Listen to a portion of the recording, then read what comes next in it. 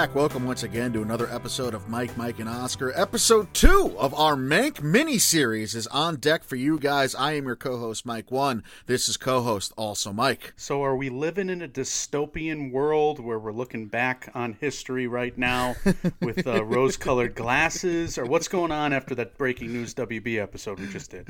Remember the good times when movies were made to be put out in theaters like Citizen Kane was? And yeah, those seem to be the olden days, but you're right. Our last episode, we were supposed to record this episode on December 3rd, but December 3rd, Hollywood decided to just upend itself, and we had a big breaking news episode that we had to tackle, which involved WB. If you hadn't heard the news yet, WB is putting all of their movies out on HBO Max the same day of their release in theaters for all of 2021, and we break down all of that and ask a billion questions.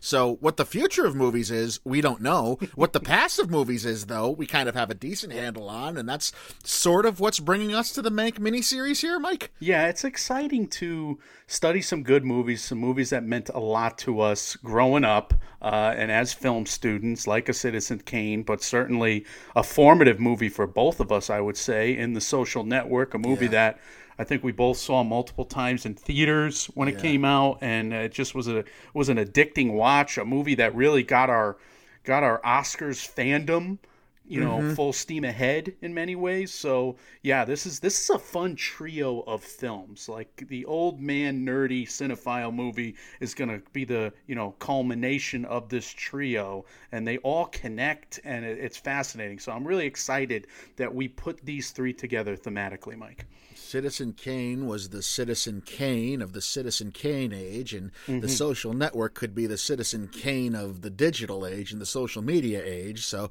that's what we're going to focus on today. But kind of like episode 1 of the Mank miniseries, we're not going to do kind of a whole deep dive necessarily into the plot of The Social Network. We're doing these more as study guides to present to you guys in preparation, so you have all the background and information at your disposal that you need to dive into Mank, which was just released on Netflix. So if you're choosing to watch that this weekend or on the next couple days coming up, if you listen to the first 2 episodes of this Mank miniseries, you'll have everything you need before our next episode of the Mank miniseries, which is going to be an Oscar sprint profile of said movie, Mank. So let's dive into it, Mike, and let's talk about David Fincher and The Social Network. Yeah, and here's an old school MMO biofilmography. Remember those? Remember when we did those like every episode for first 45 minutes? Well, it was a simpler time. Yeah, today I don't think we'll go 45 minutes. We may, though. We may. There's a lot We're of going pages to, written down about David Fincher, his biofilmography. It's an OG production profile to lead us in, Mike. But I think with Mank out today, we're going to tell the first half of the Jack Fincher, David Fincher story that will finish in our next episode with Mank. So I think that's fitting, and it ties in the whole miniseries, Mank miniseries angle. So we need to begin at the beginning, when David Fincher was born in snowy 1962, Denver, Colorado. He trekked to school uphill both ways, no doubt. David's father, Jack, he was a reporter at Life magazine. David's mother, Claire, was a mental health nurse, and true to form, they signed their son away to a Mr. Thatcher because they found a gold mine on their property. I may be getting backstories confused here. That could be the other movie in this miniseries. My bad. I have to double check. All right. Anyway, for the Finchers, they stayed together and moved to San Anselmo, California. Claire nobly worked at a drug addiction clinic, and Jack became a bureau chief at Life magazine. David was surrounded quite literally by the movie industry there. And this was a movie family, Michael, because when he was very young, he said he watched the making of Butch Cassidy and the Sundance Kid with his father and decided then and there to become a filmmaker. And I think then and there was like really a young age, like 7, 8 years old. Yeah.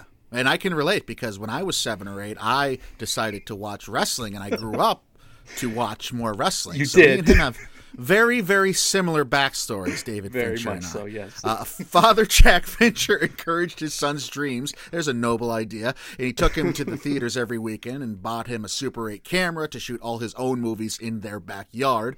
But there's also a detail that we cannot overlook, because David Fincher's next-door neighbor growing up, tell me if you've heard this story before. We've all been there. Our next-door neighbor is the guy who created Star Wars, George Lucas, who, even though he was 18 years Fincher's senior, would actually end up giving David his first break and first job in Hollywood. So that's unbelievable and extremely lucky. But Yeah. David Fincher's not necessarily known for just being a lucky guy. I mean, he's cultivated this endless work ethic to match his good fortune there, Mike.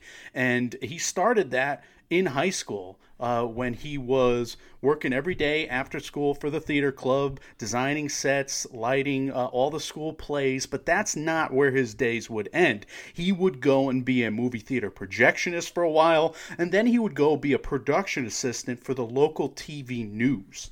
Yeah, there's one interview where he talks about his time as a projectionist, and he mentioned that he had seen, films 200 times a piece. My films God. like All That Jazz in 1941. So he's a guy that's always worked both ends of every spectrum in the filmmaking industry, I think. And he keeps it going. He keeps the role going after graduating high school, where he would forego his college education. He did not go to film school. He basically became an unpaid intern, an apprentice, and he supported himself at night during his day jobs in the industry, supported himself at night with waiter and busboy jobs. And this tireless work around the clock work ethic eventually led him full circle back to his sitcom neighbor George, and his resume, that was a fully loaded resume at this point, got him hired with that connection to his neighbor by Industrial Light and Magic, Michael, in 1983. We're already seeing similarities. Orson Welles comes from the radio world, doesn't really have a background in film. He's more of a stage guy, and he gets the world thrown at his feet. David Fincher doesn't go the conventional route years and decades later, doesn't go to film school, kind of makes it about his own way here, and talking about two of the most impactful films, both in critical and box office acclaim ever, as a result of their auteur visions. As a VFX producer, Fincher worked on the animated film Twice Upon a Time, which then earned him an assistant cameraman roles in something just as notable as Twice Upon a Time. Maybe you've heard of them. Little-known films known as Star Wars Return of the Jedi and Indiana Jones and the Temple of Doom. Not a bad way to start your IMDb resume, Mike. And like Orson Welles, like you just mentioned, the guy is 21 at this point, and he's going to become a superstar in his mid-20s. So he's that accelerated. What a jerk. Anyway, certainly an accelerated apprenticeship, and David no doubt took full advantage of it when he got the opportunity to direct a commercial for the American Cancer Society, a little notorious because he got his don't smoke message across by showing a fetus smoking a cigarette in the womb, and they, as he would tell it, that commercial would actually go on to be banned in a few countries. Yeah, don't smoke out there, kids. I hear it's addictive, and if you need a good reason not to smoke, watch that manipulative commercial there. A little bit of a one-sided story, sure. But this unforgettable Cancer Society commercial, Michael, landed Fincher his first feature directorial job on the Rick Springfield documentary, The Beat of the Live Drum, which, of course, is a sentence that just landed me in the Alliteration Hall of Fame. But that's all after years after plugging David Fincher into the movie industry, which is what that project did for him. What's your favorite Rick Springfield song, Michael? Oh my God! Why am I not remembering all of this? I can't think of any myself. Right, either, hold on, so. I'm searching it out. We said we were going to try and go faster today, and here we are looking up Rick Springfield because apparently I didn't go on enough. Don't talk exactly, to strangers. Affair of the heart. Love somebody. Exactly where we thought this episode would end up. Us IMDb being Rick Springfield. Rick Springfield hits. Why do I not recognize any of those? He's had to done something huge. Don't talk to strangers. I've done everything for you. I don't know. Jesse's Girl. Jesse's Girl. Jesse's Girl. There it is. Yeah. That's the one. I have a good friend named Jesse. He gets tired of that No, song. that's the one. I was like, there's one. There's one song where I know Rick Springfield sung from, and I've always, liked him. All right.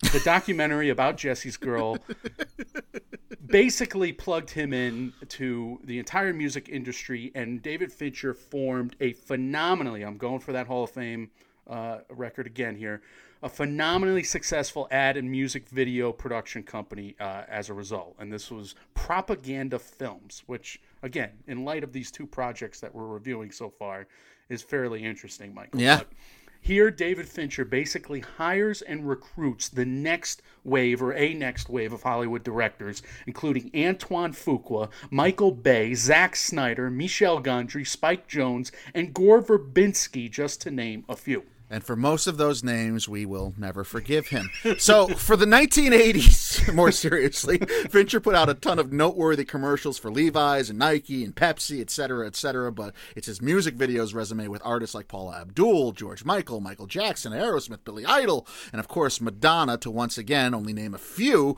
It's all these music videos that made his name in Hollywood, and do stay tuned. I think we're going to highlight some of these videos on our upcoming Fincher Awards show, but just in case you weren't listening, that story again, the guy who did Fight Club also did the iconic music videos of Straight Up, Janie's Got a Gun, and frickin' Vogue.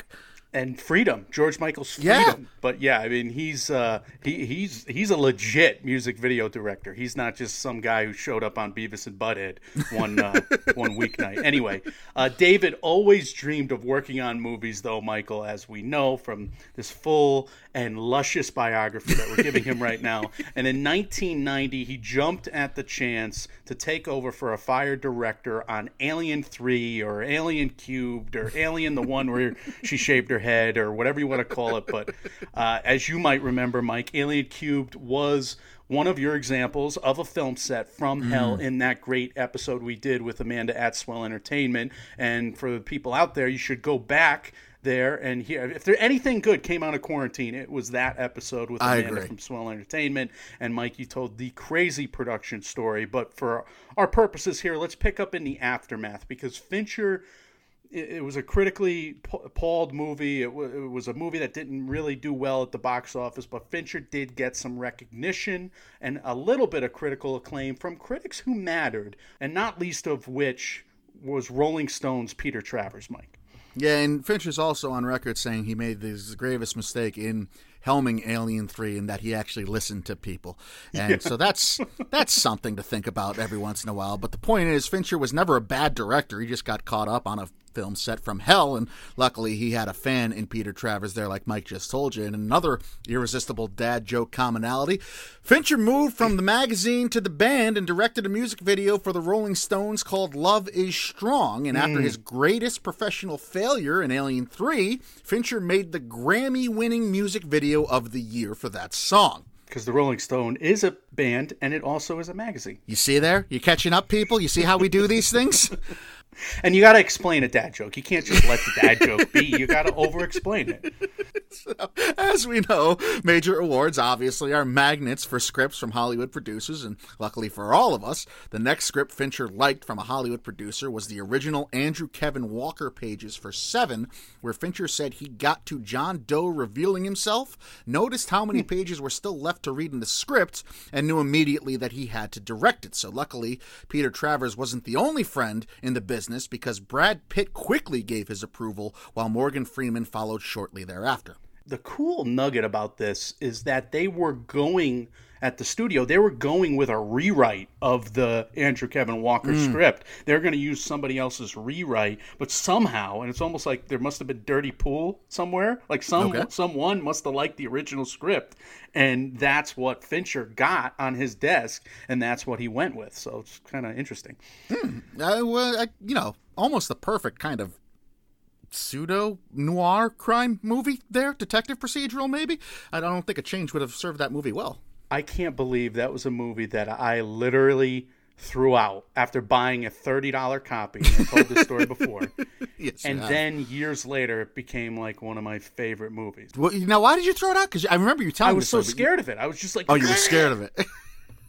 You weren't like offended by it or disgusted by it. You just wanted the evil out of your presence. I went to church. I went to church understandable. The next day because that movie was so evil.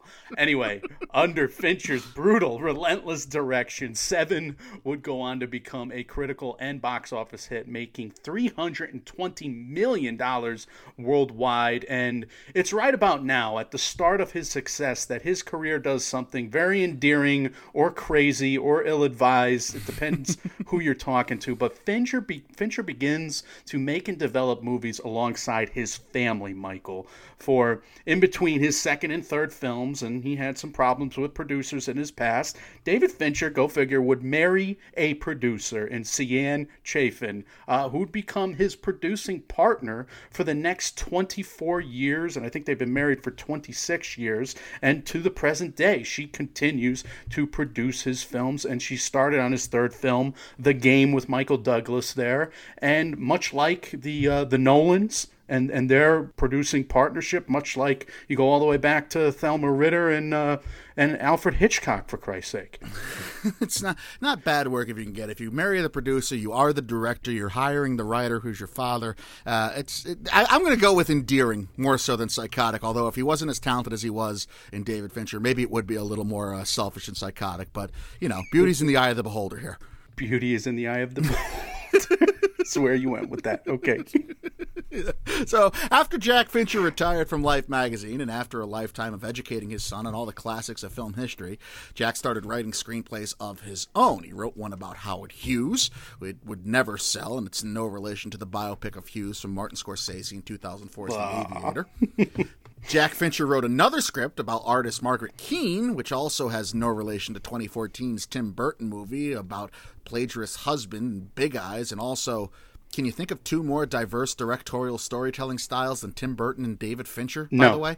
No, absolutely not. But thanks to Netflix and David's perseverance, and thanks to this flash forward in our bio here, Jack's third and final script, Mank, about the writing of Citizen Kane, has now been made into a feature film. So to read this full story in one sitting, make sure you guys check out Variety's featured piece entitled Magnificent Obsession, David Fincher on his 3-decade quest to bring Mank to life. This was written by Brent Lang, and wanted to give him a shout out. But Mike, this story chronicles how Jack Fincher wrote the script for Mank in the 1990s, and ironically and not surprisingly, David Fincher forced his own father into many rewrites.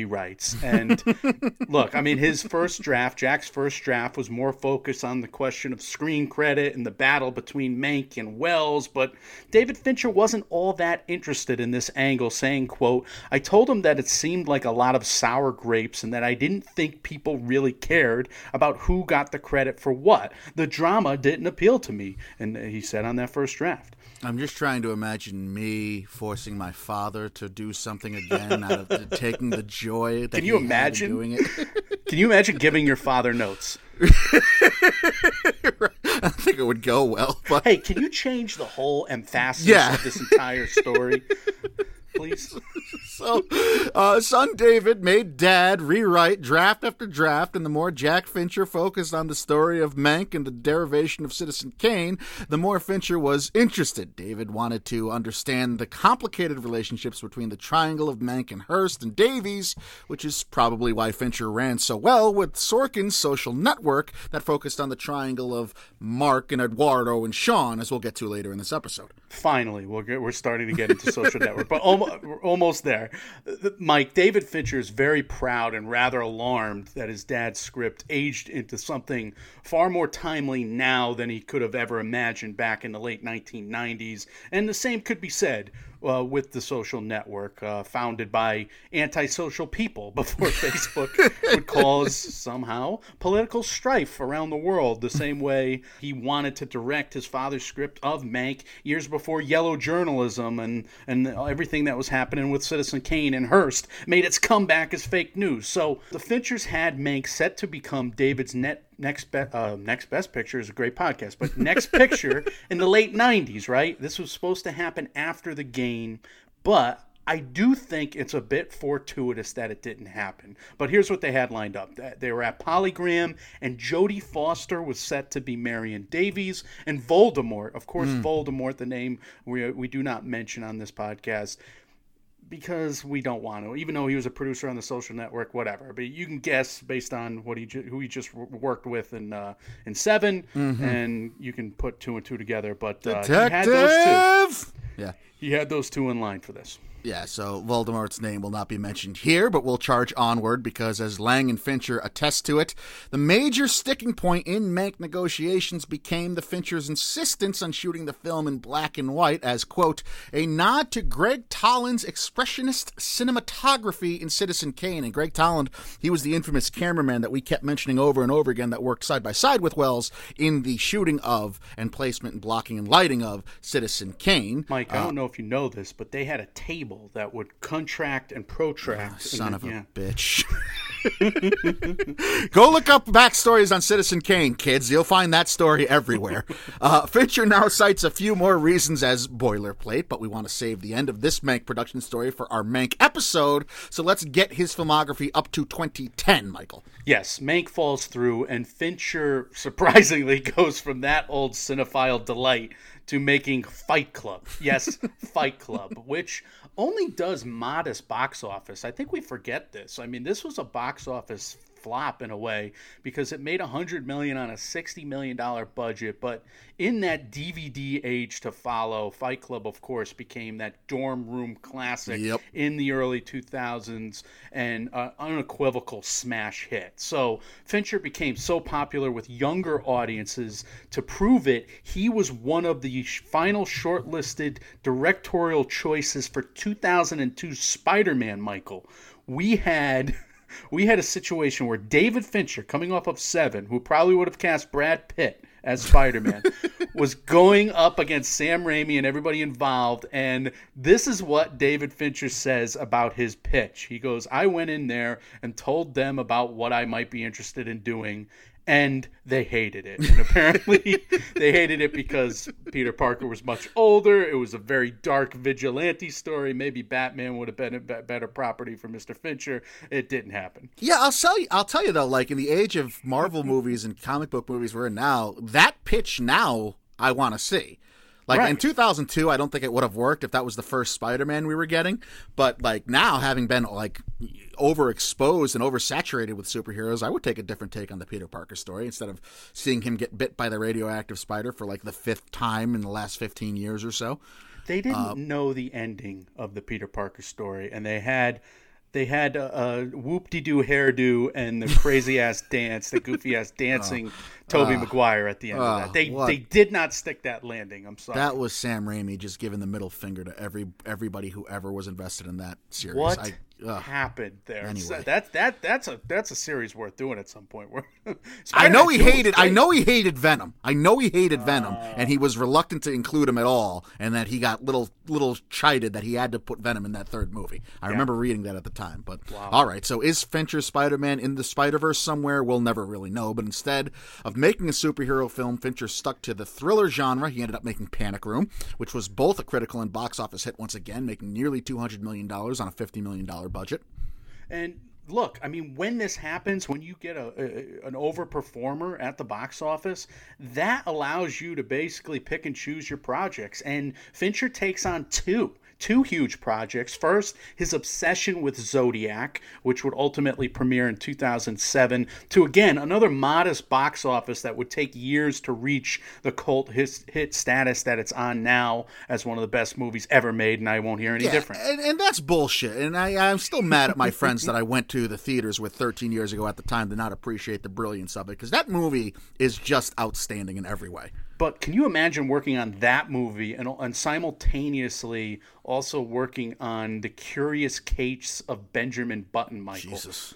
Which I guess is what he did. I mean, they were so close. Anyway, if it was back-to-back, I don't know. Or if he came in late on Benjamin Button, again, I don't know. But he earned a breakthrough of another kind with Benjamin Button, taking on that tentpole with, his success at the Academy Awards, Mike. He loves Brad Pitt. Yeah, Benjamin Button earned 13 Oscar noms, including nods for Brad Pitt, Taraji P. Henson, Best Picture and Director. But this Curious Case only ended up nailing 3 wins for makeup, VFX, and art direction. Still, though, David Fincher earned himself a place at the Oscar table, Michael, and you would think that if his next movie was a once-in-a-generation masterpiece, there would be no need to overlook it. However, and I have taken a lot of heat on this podcast just for mentioning that this is an okay film. It's bullshit. However, the King's Speech came That's along, bullshit. and That's Tom bullshit. Hooper, Oh, who I'm would so angry about eventually this still. graduate to Cats. Yeah, yeah. Who won that bet? Yeah, Tom. Who can you imagine? Can you imagine David Fincher just made Mank, 4-letter word, Cats was who he lost to. Can you imagine what he's saying right now to himself after Cats and having lost to Tom Hooper? I really got me heated at the time. Really got me heated. I'm still not over it. I agree. I was totally rooting for the Social But Network again, as it's well. it's a parallel to Citizen Kane in another way. I mean, Citizen Kane ends up losing to How Green Was My Valley, at the Academy Awards. So very eerie, the two crossovers here. And I wonder if there's a lot of, similar reasons for it. Not maybe the industry blackballing that happened with Citizen Kane, but certainly the fact that it was a highly contested at the time that Zuckerberg was, this bad of a dude when he was employing so many and he was so rich and nobody really knew all the the snafus involved with that business model. Let's just I'll say. never forget that Jesse Eisenberg was on to host SNL soon after the film's debut, and giving his monologue, the real Mark Zuckerberg showed up, and Jesse Eisenberg was like, "Oh, what'd you think of the movie?" This was all a bit; it was all written and scripted. And Zuckerberg goes, "I thought it was interesting." I don't like that person. Anyway, he So is not Zuckerberg approved was this movie. Zuckerberg's worth $101 billion. I researched that before. It's a parking ticket. Record today. Yeah. Can you imagine? Anyway, The Social Network would go on to win 3 Oscars, Michael, for original score, film editing, and adapted screenplay. It had 8 total nominations that also included picture, Eisenberg, director, cinematographer, and sound mixing. And we will never be okay with what it lost, Michael. No, and it should have had more. I put on Twitter when I was rewatching this for the billionth time in preparation for this episode. I've never understood why I was so hot and cold with Andrew Garfield, and rewatching this, I had a come to Jesus moment. Andrew Garfield should have been nominated in the supporting actor category for this movie. And the reason I'm so hot and cold with him is because I don't, in my opinion, I want to see him at this level all the time because I know he has it in him.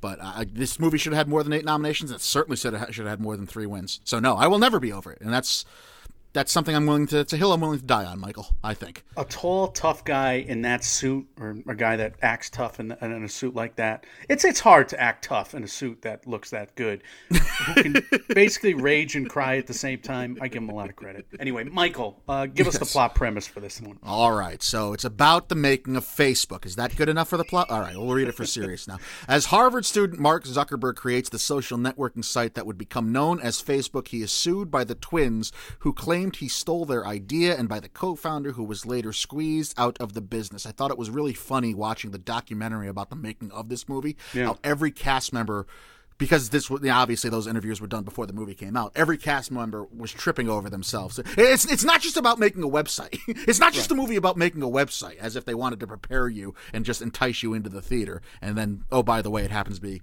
one of the best movies of this generation. And look, this is a premise that basically includes scene A and scene Z, Mike, in the premise itself. I mean, we, just like with Citizen Kane in the first minute of that movie, just like the Titanic, and the gosh darn Titanic is going to sink, even though you're kind of rooting. What? Yeah, no, yeah.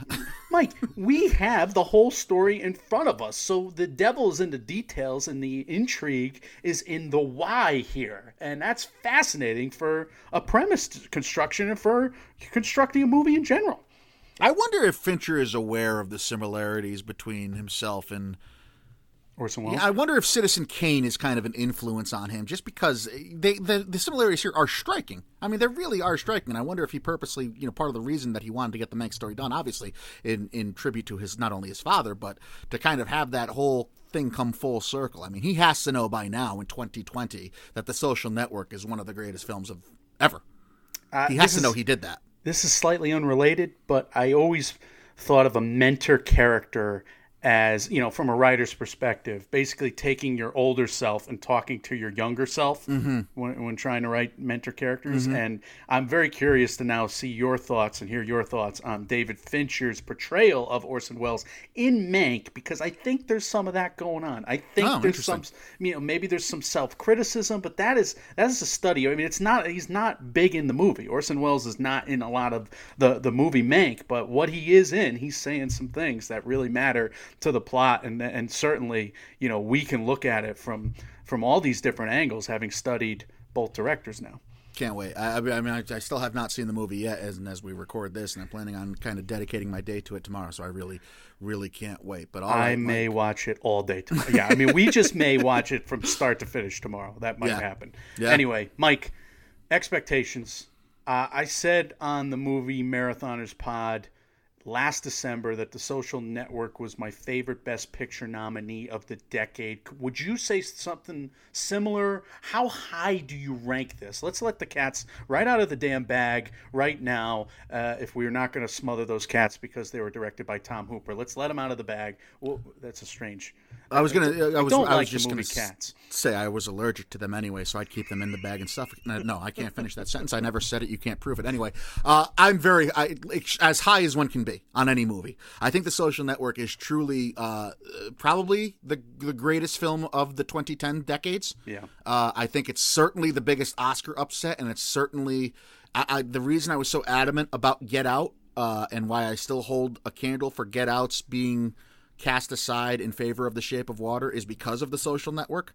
I think there's a blight on the Academy when they look back and they had a chance to kind of nominate the movie of the moment, nominate the movie that even at the time is so clearly going to have a lasting impact and is so clearly defining a specific moment in time for when it was made. And when the Academy misses those chances, I think they are huge misses and very kind of embarrassing opportunities. All of that is going together. I could not be higher. This is one of my favorite movies of all time.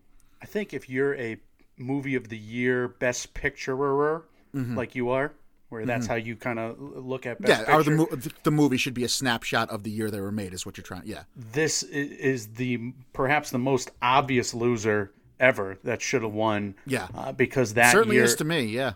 Yeah, my God! I mean, that year was so important for Facebook and how it was rocking the international boat with everything going on that would ultimately lead way to 2016. So this is another ominous watch for us, Michael. And I've watched this and rewatched this almost every year, but I've never really gotten the Dr. Frankenstein feeling from Mark Zuckerberg, from Facebook, as much as I got this study this year after this election.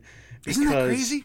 This movie just, again, resonates and reverberates and freaks me the hell out. I mean, there's another similarity, right? We were talking about Citizen Kane being made 80 years ago and how well it reverberates in 2020. And now, I mean, has Facebook ever played a bigger role than what it's done in the past 2 presidential elections over the past 4 years?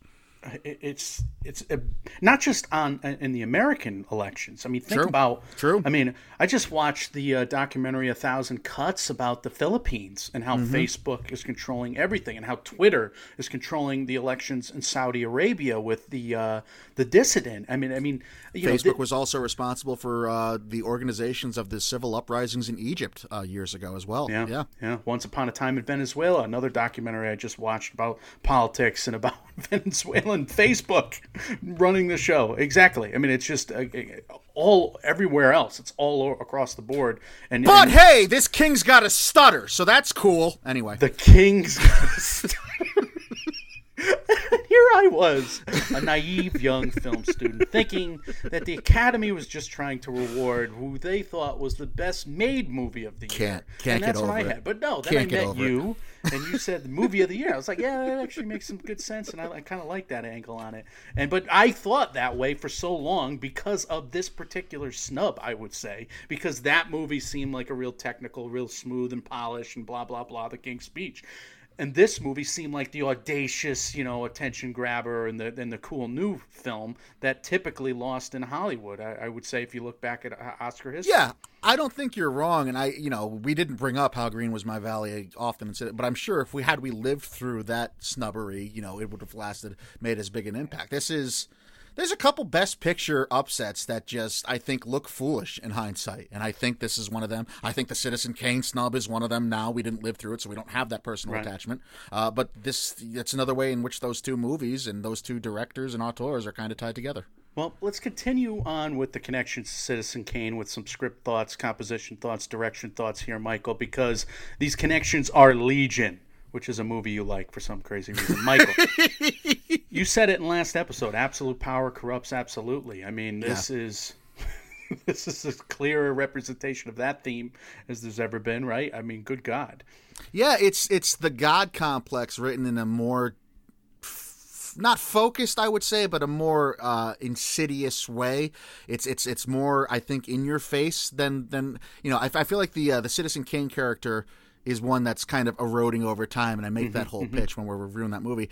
This Mark Zuckerberg character, not to say anything about the man himself, because who knows, but it's important to remember that movies aren't historical documents either, as far as like biographies go. But this character portrayed by Jesse Eisenberg is somebody kind of thirsting for power because he's always thought he was better than everybody. Yeah, any slight, anytime someone crosses him, and vengeance is his, saith the mark. Yeah, I mean, it is exactly. just a situation where every petty grudge and all these, egomaniacal twists along the narrative just inspire not only his innovation and inspire his, entrepreneurial spirit. I mean, it's all built on like this literal lust for power and lust for women and lust for attention. And I guess you can hearken it back to the whole Citizen Kane thing, and he just wants to be loved and he just wants to fill that void. But my God, is this guy vindictive, and invention in this movie is war. It's a full-blown war.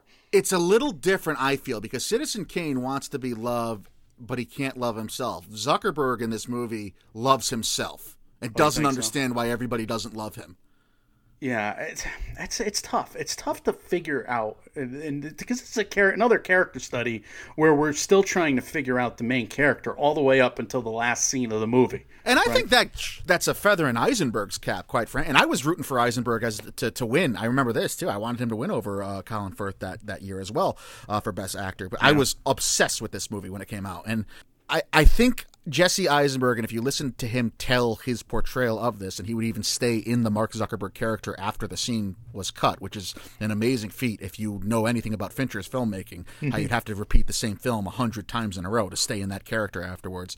But I think he really found himself becoming that guy and becoming that cocky and arrogant to the point where he's on record saying, I didn't like this one scene by the pool because in my mind, I couldn't picture this character ever having fun and being happy.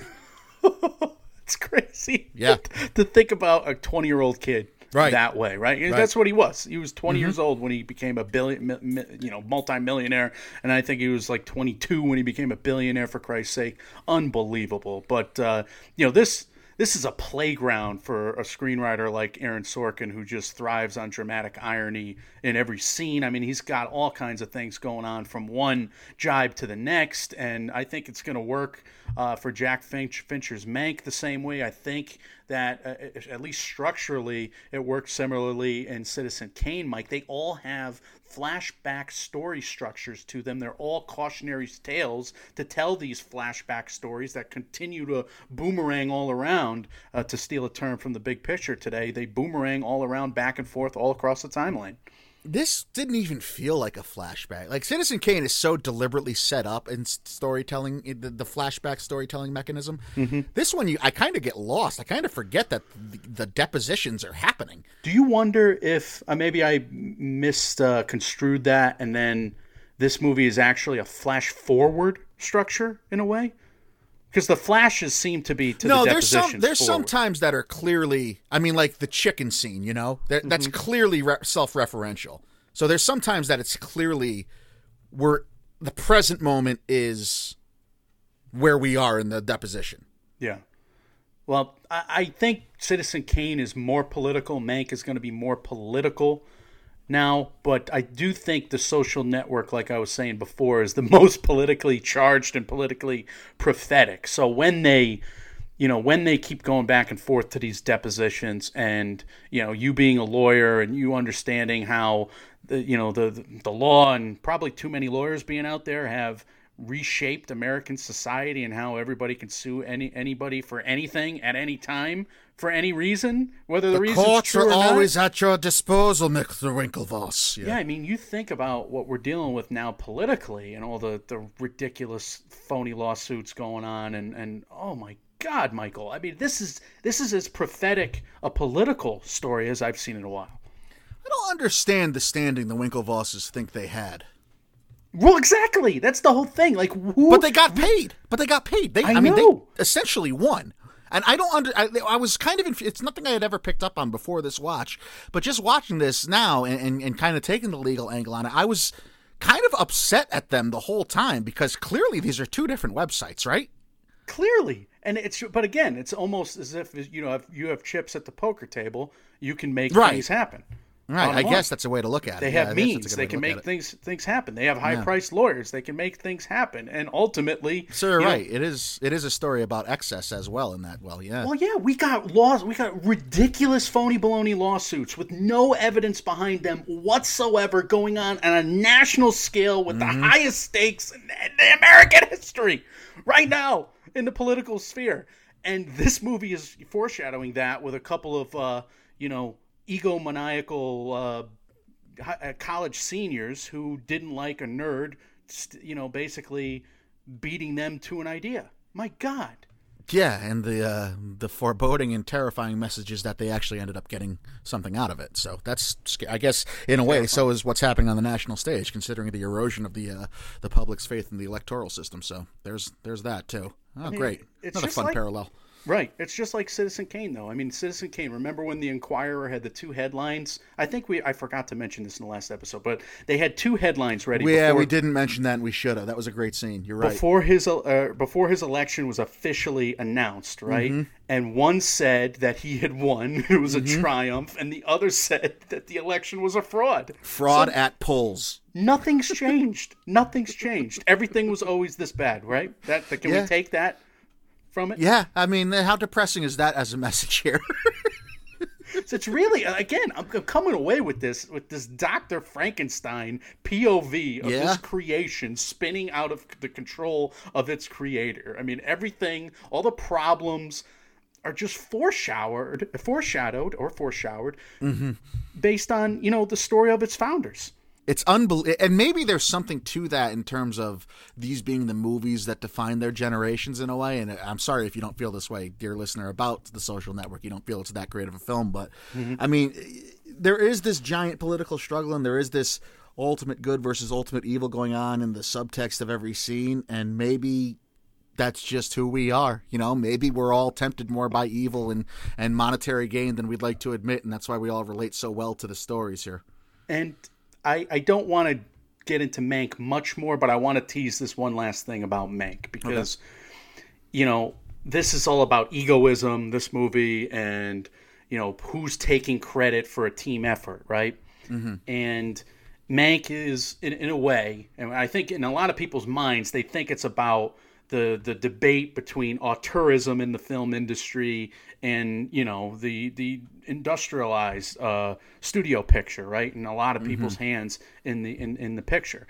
Well, David Fincher, who is perhaps considered one of our greatest auteurs, this is what he says in that Brent Lang article about auteurism. He goes, quote, "I don't know anyone who makes movies who is concerned with being an auteur. There's plenty of blame to go around, has always been my philosophy." So basically, Fincher is against auteurism. He's against this egoism and this, this monopoly on not only credit, but a monopoly on power in a film production environment. I wonder how much Aliens 3 had to do with his perspective there. Well, I wonder. But again, I mean, you think of a David Fincher production, you think of David Fincher, just basically being, the toughest coach who ever coached, right? Right. And 200 takes, and he's got to control everything, and he's a god on set. Right. But here he is saying, and here he is making a movie about deferred credit, and I just think when he makes a movie like The Social Network and he lets somebody like Aaron Sorkin shine the way he shines in this, and he lets credit almost to a fault defer to Aaron Sorkin at the Oscars, because I think that's ultimately what happened, Mike. I think a lot of people gave The Social Network credit on the page more than they gave it credit to Fincher's directing. I mean, we always talk about the partitioning of the credit at an awards ceremony, right? So this is a situation where I just think that this script, it mirrors the fallout of the script. It mirrors the actual history, obviously, of Mark Zuckerberg. And again, it's this somehow this perfect triangle, this miniseries. I'm very proud of us for putting these three films together, because they're all about egomaniacs and the pitfalls of being an egomaniac. Now, as true as that may be, if you do watch, and it's on YouTube, it's 90 minutes, if you do watch the behind the scenes of the making of this movie, I mean, they show not quite full table reads because it's only Fincher, Sorkin, Eisenberg, and Garfield, but they show the guys agonizing over some words that Sorkin... I mean, Fincher is grilling Sorkin a couple times. It's unbelievable, because I thought Sorkin was kind of a... from everything I read and heard about the guy, I thought Sorkin was kind of this overbearing overlord too. Wow. But Fincher is killing him about, like, 3-word phrases and why is it used here and what happens with you. It's really amazing, and it is a collaborative effort. So I wonder if, on the taking it without seeing anything behind the scenes, that's certainly how it comes off. But I wonder if the reality is also that Fincher takes pride. He feels like that Oscar that Sorkin won is half his anyway. Well, and Sorkin feels vice versa. There is a quarterback on a team, right? There is a leader of a team, and Fincher certainly is the leader. But I definitely think he brought out the best in Sorkin, and perhaps vice versa. I think we're going to look at Fincher's career and just say, yeah, this is the high watermark. This is his best movie. And it's hard to beat this movie, I would say, because of that, clash between script and director. I think this is going to go down as an all-timer. I also wonder if this came out, a decade too soon. Because, definitely, it's prophetic. I mean, because it's about the cult of, and I don't know if it's about the cult of personality, but I mean, these three movies are all about how these egomaniacs are struggling for power and how they basically are unforgiving. If you cross them once, then you're dead to them. Yeah, no, your wrath their wrath is coming down on your head. Yeah, and they'll plant a story about you doing animal cruelty in the local paper. Yeah. Do anything. Michael, let's briefly talk about the production values, and this is another production value segment that we could do a full episode on. We could do a base full curriculum on this, but I think my biggest takeaway on this watch is just once again a reminder that this might be some of the best movie music, the best original scoring I have ever seen in a film. Maybe I'm dating myself because this was the coolest original score ever for me, from Trent Reznor of Nine Inch Nails, Atticus Ross, right, of Radiohead. I mean, those two guys just did an incredible job, and they did something new with this. Well, yeah, and they start, I mean, it's very un-Nine Inch Nails-y, first of all. It's very slow and kind of haunting in that way. But the operatic, I guess, version of Creep, that was kind of the first time, and it's now been done to death in every trailer, but it was the first time we had a well-known song redone, slowed down, and put into to sell this new movie. And it's happens in every freaking trailer you get now, even for something like, an action movie on Netflix does it, for Christ's sake. But like, this was the first time, I think, that like in the marketing of such a big movie that was obviously had big Oscars aspirations, everyone kind of stopped and went, wait a minute, what the hell is that? And if it wasn't the first time, it doesn't matter, Mike, because it's the first time you remember. That's what I'm trying to say. No, yes, exactly. I mean, I remember getting goosebumps at that trailer, and I'll be honest with you, there are multiple times where you get a low note from the piano in this story. It's like gong, right? I mean, that synthetic piano. We're using all the wrong musical terminology, by the way. We realize this. But it is, when you get to the crescendo of that device, that low note, and when it happens in the finale at the Facebook headquarters, and it's the moment where the goosebumps on the back of your neck are. I mean, it's almost like you can feel every one of them. That's a disgusting analogy. I need to. Anyway, it's true though. I need a dermatologist, is what I'm saying. And this is why I'm not a music critic. It was an awkward edit in the middle of that, but I'm really excited to study this score because it reminds me of skin issues. Oh man, that's your mountaintop, dude.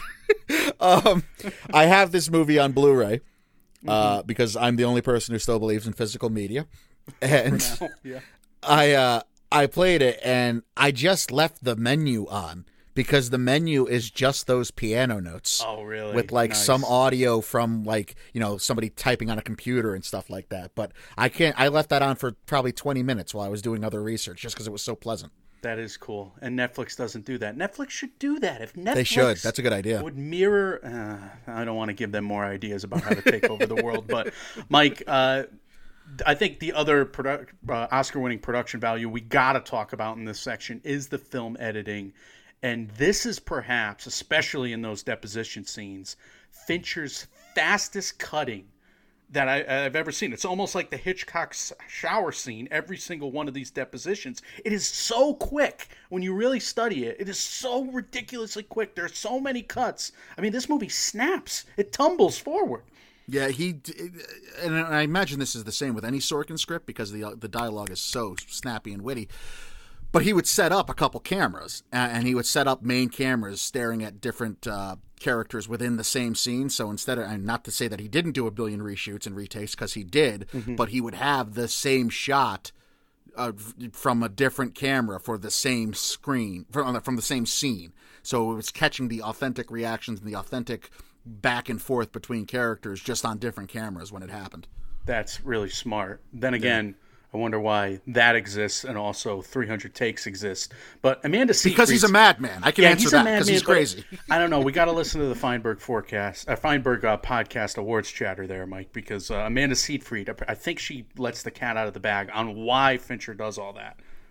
Anyway, we probably should have known that by now. We're doing a Fincher miniseries, but maybe when we do the full series on him. Anyway, kudos to the editors. I know Kurt Baxter was one of them. Kurt Baxter will be the editor of Mank. He's been Fincher's go-to editor since Benjamin Button through Social Network, winning 2 Oscars for this and The Girl with the Dragon Tattoo, Mike. This is amazing to look at. They kind of cheated a little bit in that they shot on location in Boston for a little bit as well. And I think you can see that. I think that jumps off the screen. But again, I stand by this. I don't care what technical level or what, big 6 category level you want to judge this movie on. It deserved more than its 8 nominations. So performances, again, I think we're going to be relatively quick. I love the ensemble here. I thought it was a star-making performance from Armie Hammer and Armie Hammer. I knew dozens of guys like the Winklevi growing up and going to a prep school. And I mean, they didn't go to the prep school like they went to, for Christ's sake. But I mean, their idealism, like masking their elitism, just drove me crazy. And I hated a lot of people when I growing up.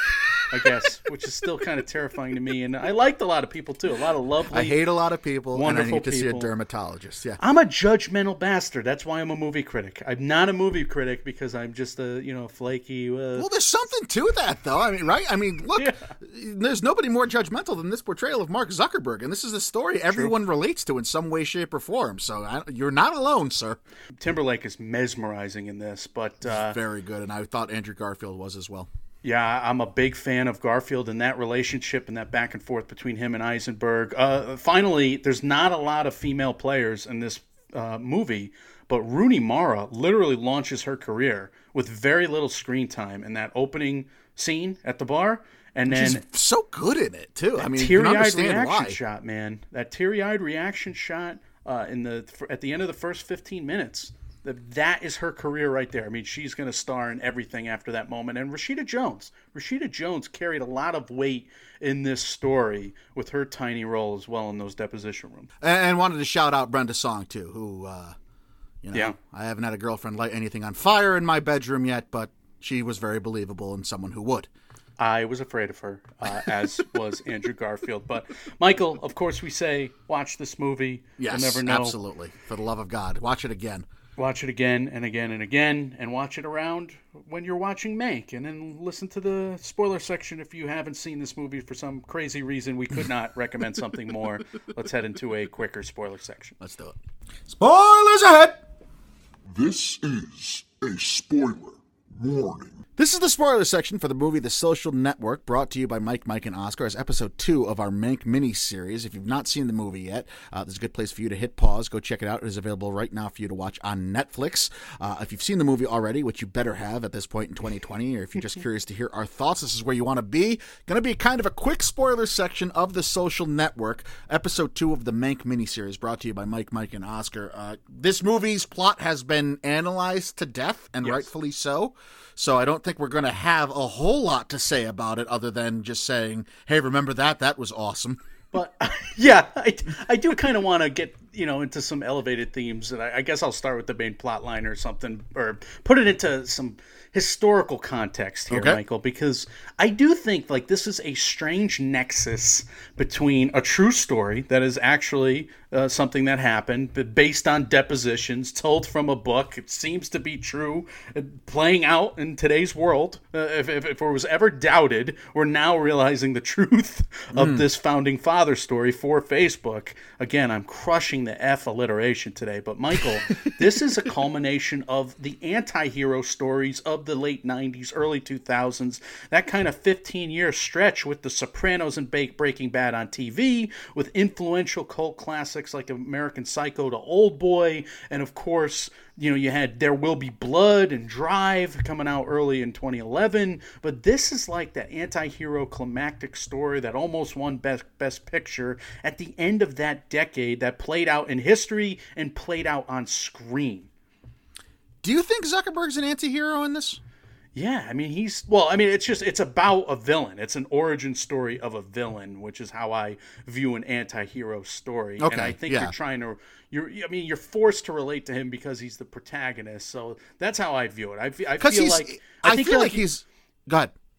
Well, I also feel like you're rejoicing in, to put it in biblical terms, the temptations, all of the ego flexes, the muscle flexes, or the times where they're partying like their butts off, or where they're surrounded by all the flash, and where you're kind of reveling in that. You're reveling in what the devil shows you. I mean, it's a Faustian story, which is what an anti-hero story is. And you're whether it's Blow and Johnny Depp and all that, or whether it's Goodfellas and the first 3/4 of that, or whether it's Tony Soprano and the Bada Bing and all this male fantasy bullshit. It's like James Bond, but with an actual realistic ending, I would say, Michael, because you're dealing with all of these real consequences in an anti-hero story, I would say, in a tragedy, I would say. And maybe I'm mixing up my terms, but do you view an anti-hero story differently?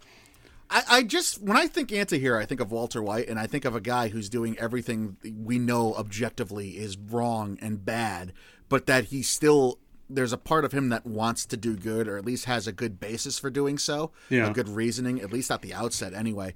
The Zuckerberg character is just wholly unlikable, I feel like. Well, that's the thing. Studying this movie, like he's got a right to feel the slights. Like, he calls out Rooney Mara in the first scene for slighting him. It's like, why don't you think I can get into these clubs? Fuck these guys. And then, you invited me into the fuck these guys because I want to be one of them. Well, but that's the whole thing. Like, he's in each one of these situations, and he's overwhelmed by envy, right? He's overwhelmed by one of those 7 deadly sins, and it's his weakness in every single one of the scenes, but yet we get why he's got to cut the cord with Timberlake. We understand why he's got to cut the cord with Andrew Garfield. I mean, he needs to get away from these people because they're failing him just as much as he's failing them. I mean, and the story proves as much for us. So that's why I say, anti-hero, because I think we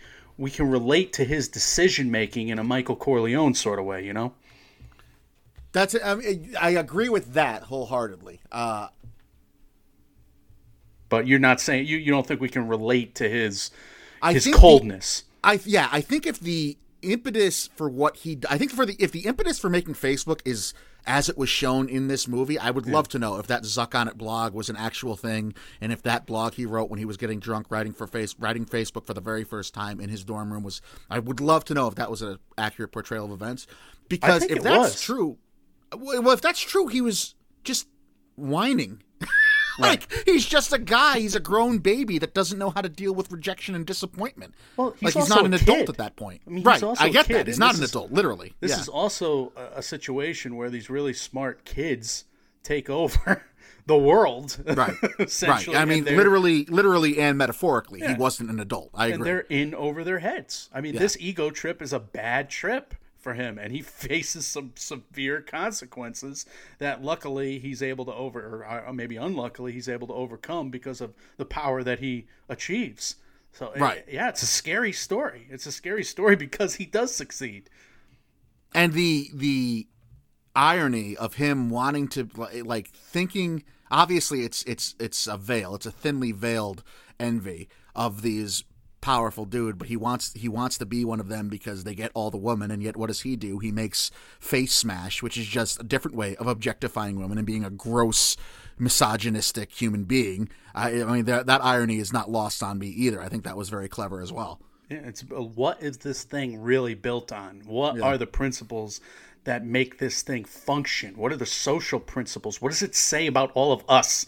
I remember this. I was the second semester of my freshman year in college of late 2003 there when I think we got Facebook. Maybe it was our third semester, early 2004. But basically this movie, when they're in Palo Alto that summer, is before I went to college. And I mean, when they expanded, then boom, this hit when I was a freshman in college, and this thing was a craze. Yeah. Everybody was on Facebook for every single thing. And unfortunately, once all our parents got on, that's when the shit really hit the fan. But when we were just Nazis are back. The Nazis are back. When we were just on, it wasn't this democracy is falling overseas. It was really cool. It was cool.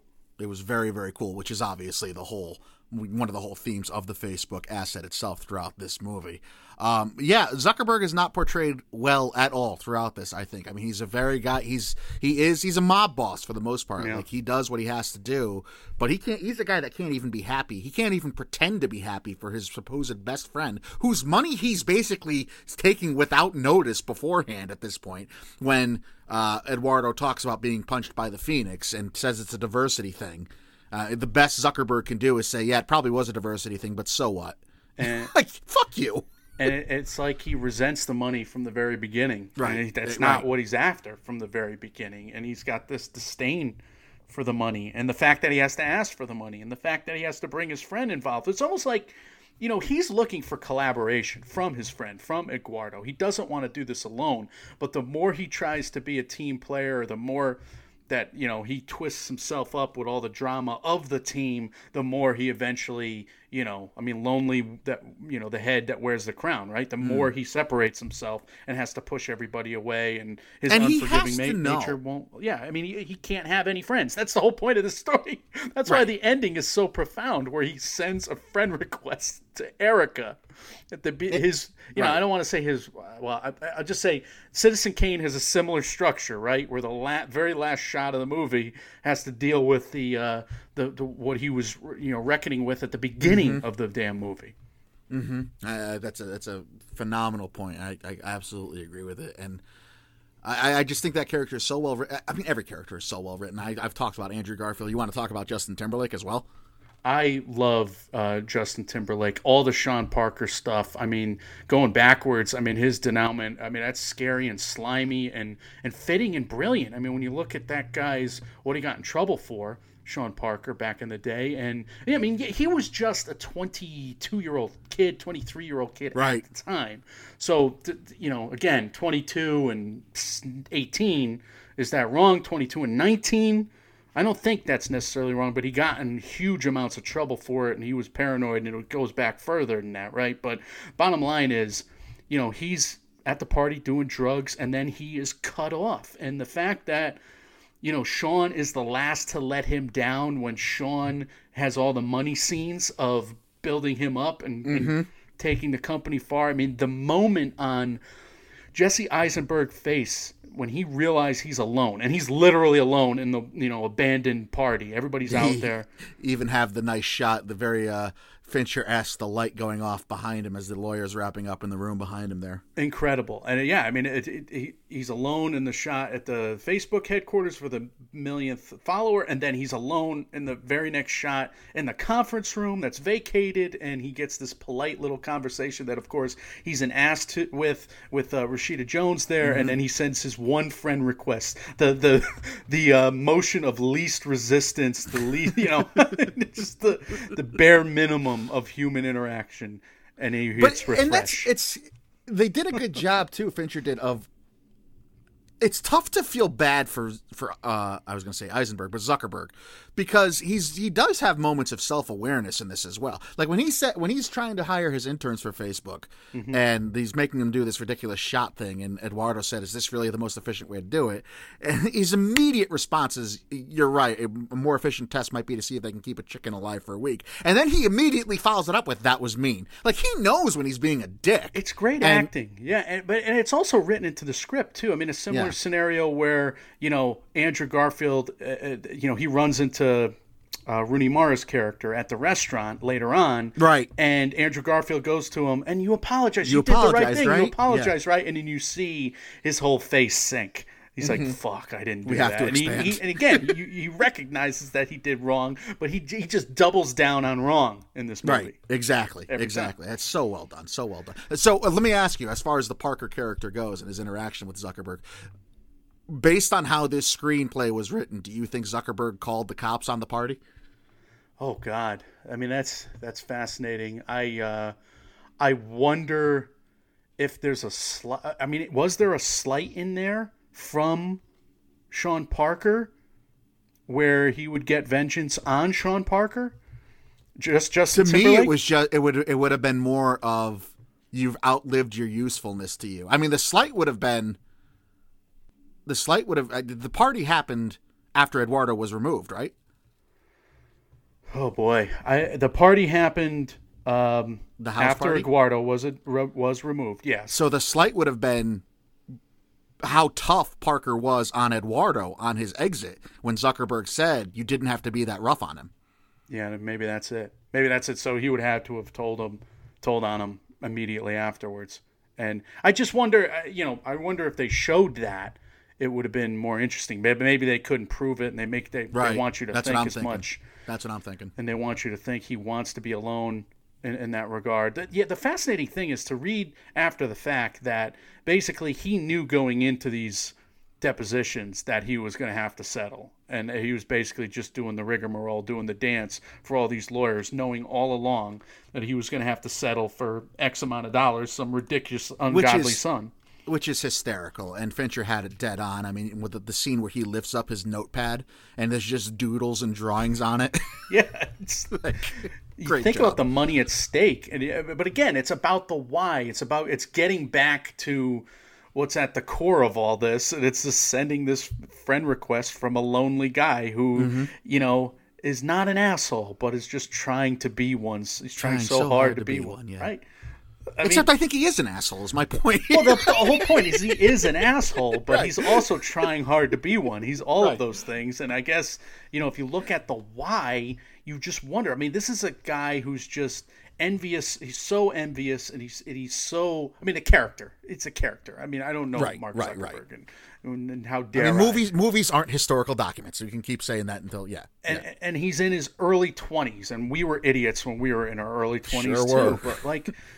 I mean, this is a guy when he hears that Victoria's Secret anecdote, right, at the club from Justin Timberlake, instead of thinking about, oh my God, I should be conservative and actually just build this thing slow and have a steady rise. No, he's thinking about, let me get it up to the $500 million valuation. Let me not be that guy who sells too early. Let me be the guy that gets insanely rich, and all of that to the, the upbeat synth music of the club and the Shaunathon Appletini sequence. I'm like, God, this is a guy that takes, the Faustian temptations of the devil, right?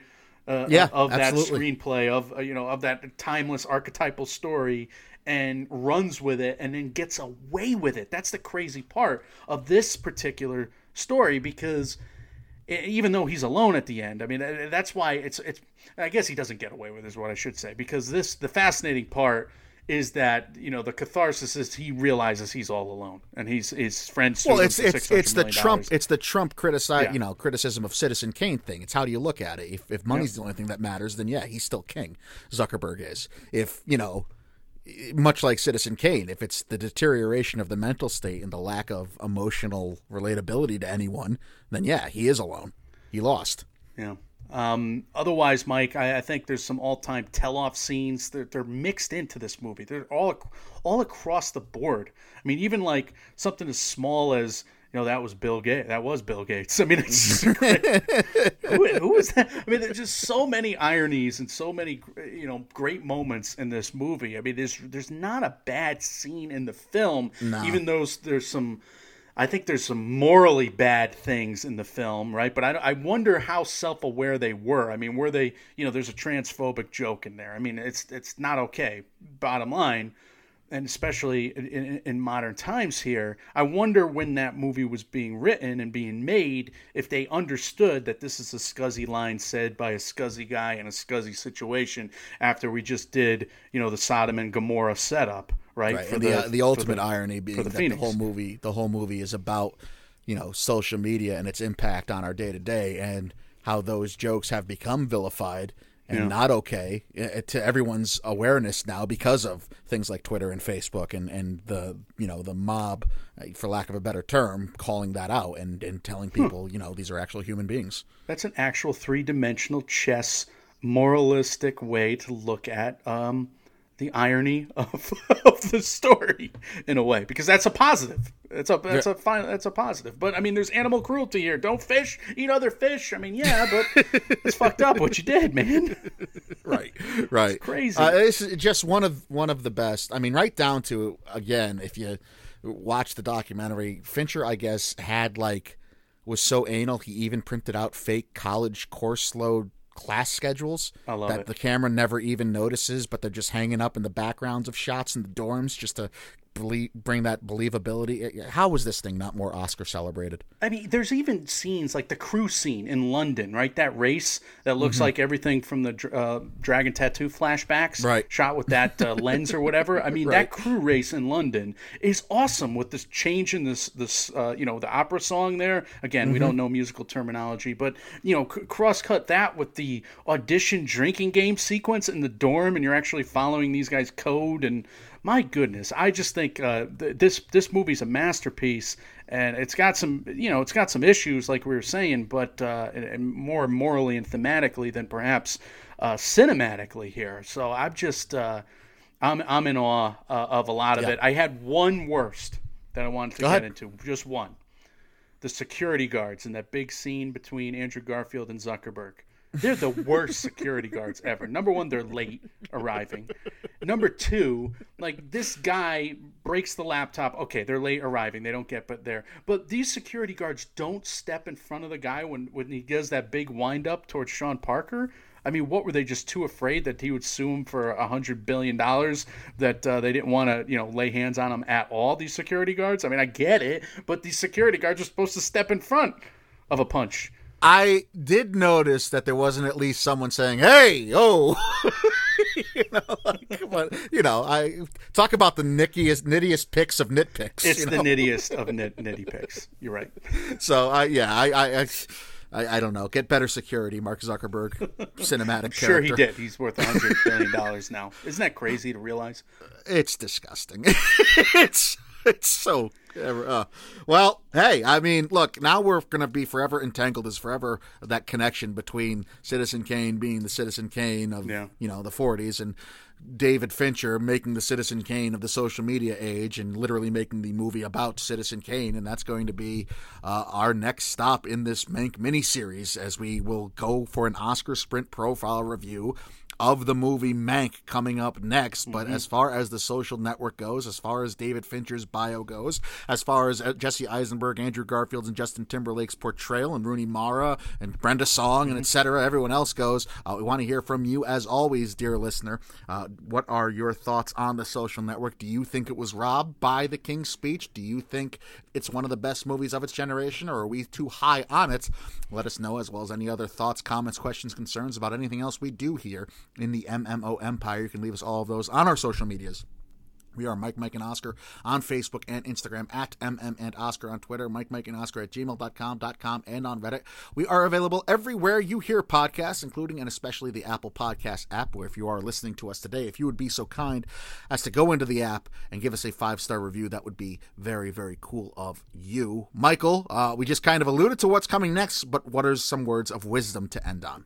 So we're going to watch good movies now, right? I mean, this is fingers crossed. This is what we need to do if we get a little laser focused on too many new movies, which some of them are very, very good. But I think you and I are telling ourselves with this mini series, with the fact that we're going to get a little Christmassy going forward, we're going to do something like that, and what's coming next. But we need to make sure we have a balanced diet, like Chris Gore likes to say it, and we have a balanced movie watching diet, and we go back and we watch we do some of these retrospectives. So I'm really glad we did this. I'm excited to get into Mank, which will connect to both of these movies quite a bit, and then the Fincher Awards show, and Words of Wisdom is just watch good movies, and for us, talking to ourselves, let's do some retrospectives as much as we can.